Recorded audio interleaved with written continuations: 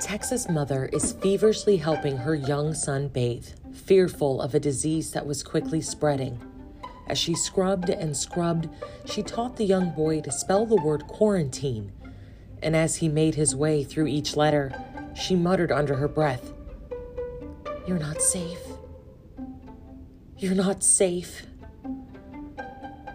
This, of course, was the opening scene to the 2004 film The Aviator, and not at all a reaction to the COVID-19 pandemic, although I'm sure we've all learned how to spell quarantine and have maybe felt varying degrees of safety the past several months.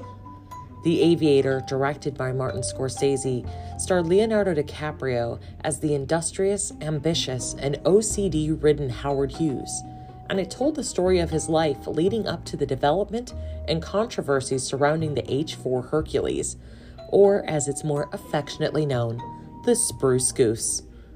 Later on, I'll tell you a little bit more about the Spruce Goose, including all the juicy Senate hearing details. I'm Kelly, and this is Through the Lens. But before I get into all of that, let me welcome you to our new series. Inspired by the John Hughes classic, we are going to celebrate planes, trains, and automobiles.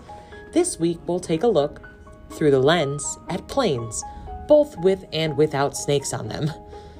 Sorry, I couldn't help that. From protection from the elements to protection from enemy aircraft, optical coatings play a major role in the world of aviation. To learn more about it, let's go to Dan.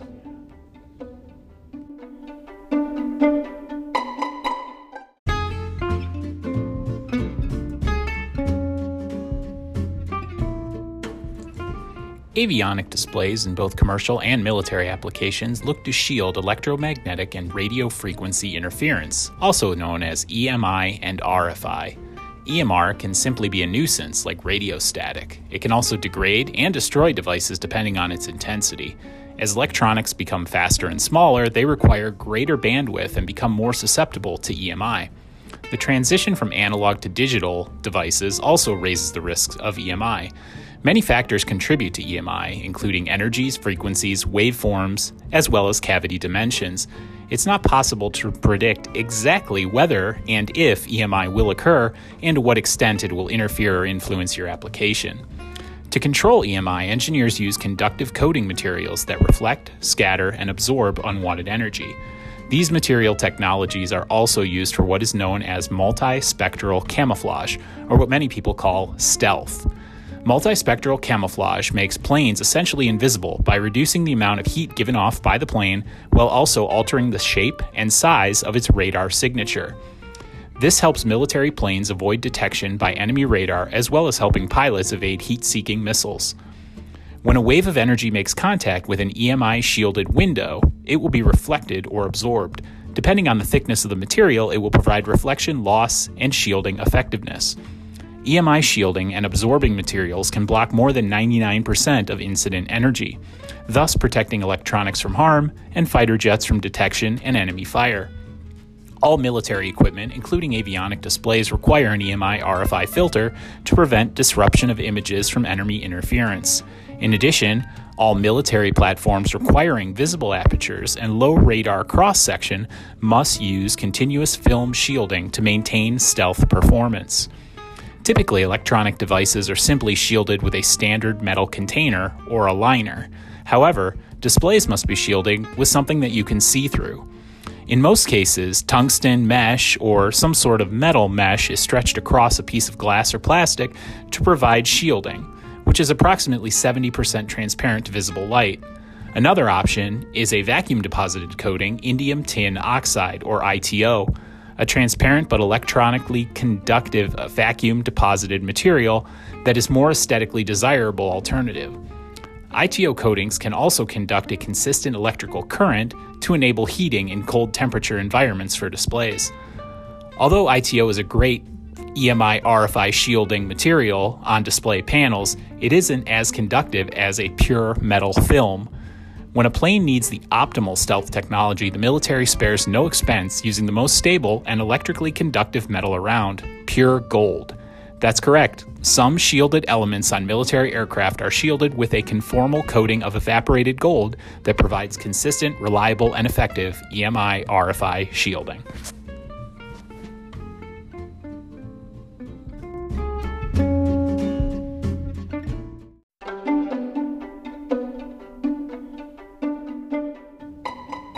It's time for the sidebar. The year was 1942, and World War II was raging. The United States was desperately trying to send troops and supplies overseas, but were running into a major issue: German U-boats destroying their shipping vessels. Because of this, the U.S. government sought a new way to send their men and supplies over to Great Britain. They knew two things. Whatever it was, it had to be big, and it had to fly. The government contracted shipbuilder Henry Kaiser to lead the project, but due to his inexperience, he reached out to Howard Hughes to help develop a flying cargo ship. Progress was slow. Hughes, the ardent perfectionist, was never satisfied with the design, and 16 months after it began, the partnership between Kaiser and Hughes ended. But Hughes was stubborn. He was going to find a way to complete this project, no matter the cost or time that it took. He entered into a new agreement for funding from the U.S. government and got to work. There were challenges. He couldn't use high-demand metals like aluminum, so instead he used pressed wood. He developed and built the aircraft bigger, and then the war ended. Hughes still continued to work on his ship, his Hercules, made of pressed wood and obsession to succeed. Unfortunately for Hughes, the U.S. government didn't share his enthusiasm and instead invited Hughes to a special meeting of the Senate War Investigation Committee. The Senate believed that Hughes had misappropriated funds and was trying to defraud the government. Hughes had this to say: "The Hercules was a monumental undertaking. It is the largest aircraft ever built. It is over 5 stories tall, with a wingspan longer than a football field. That's more than a city block. Now, I put the sweat of my life into this thing. I have my reputation all rolled up in it, and I have stated several times that if it's a failure, I'll probably leave this country and never come back. And I mean it." On November 2nd, Hughes took the helm of the Spruce Goose, his Hercules, and along with a crew of 300 and a few members of the press on board, he taxied his aircraft and took flight. For 26 seconds, the world's largest aircraft soared 70 feet over the earth and then touched back down. While the flight was short, it was enough for the Senate. It was the first and the last flight of the Hercules. The Spruce Goose is now on display at the Evergreen Aviation and Space Museum outside of Portland, Oregon. You can visit it today.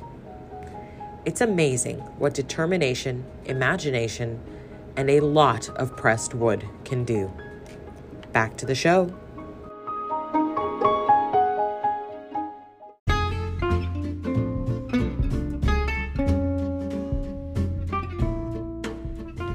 Optical plastics continue to gain favor with designers and manufacturers in multiple industries, including avionics, due to their relatively low cost and flexibility in the manufacturing process.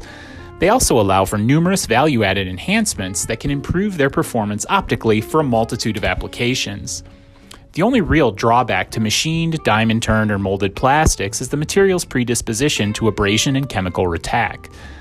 Luckily, there are coating solutions that help fight both issues and do not interfere with the optical integrity of the plastics. The real question is, how durable are these coatings once they're applied to a plastic? Understanding how much durability these coatings add to manufactured polymers is important when specifying your durability requirement. In many cases, designers and engineers, especially in the avionics industry, specify abrasion specifications that are intended for a glass optic outside the plane when it's a plastic part that's actually being specified. Obviously, this creates a challenge, as in many cases, the plastic substrate itself wouldn't pass the test, let alone the coating applied to the plastic optic. So assuming the specification is accurate and pertinent for a polymer optic, outside of a plane, a hard coating can achieve some pretty impressive abrasion and chemical resistance. Hard coatings can pass ASTM D1044, a Tabor abrasion test measured with delta over Hayes, with levels of less than 7 after 500 revolutions. They'll also stand up to chemical attacks from acetone, sodium hydroxide, Windex, and a 1% solution of hydrochloric acid. This is specifically important for avionics as de-icing fluid is particularly harsh on polymers.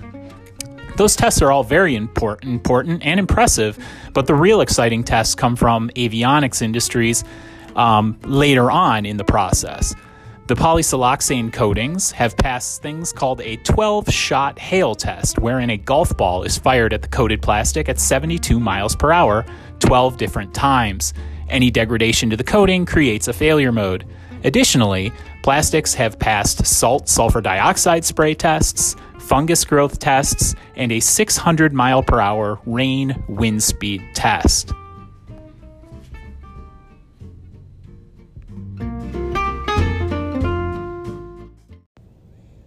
Oh, hi there. Did you know that North American Coating Laboratories offers both standard and customized coating options from the UV to IR spectrums? With over 45 years of experience, you know we got you coated. Connect with the experts at nacl.com. That's nacl.com. We're here to help.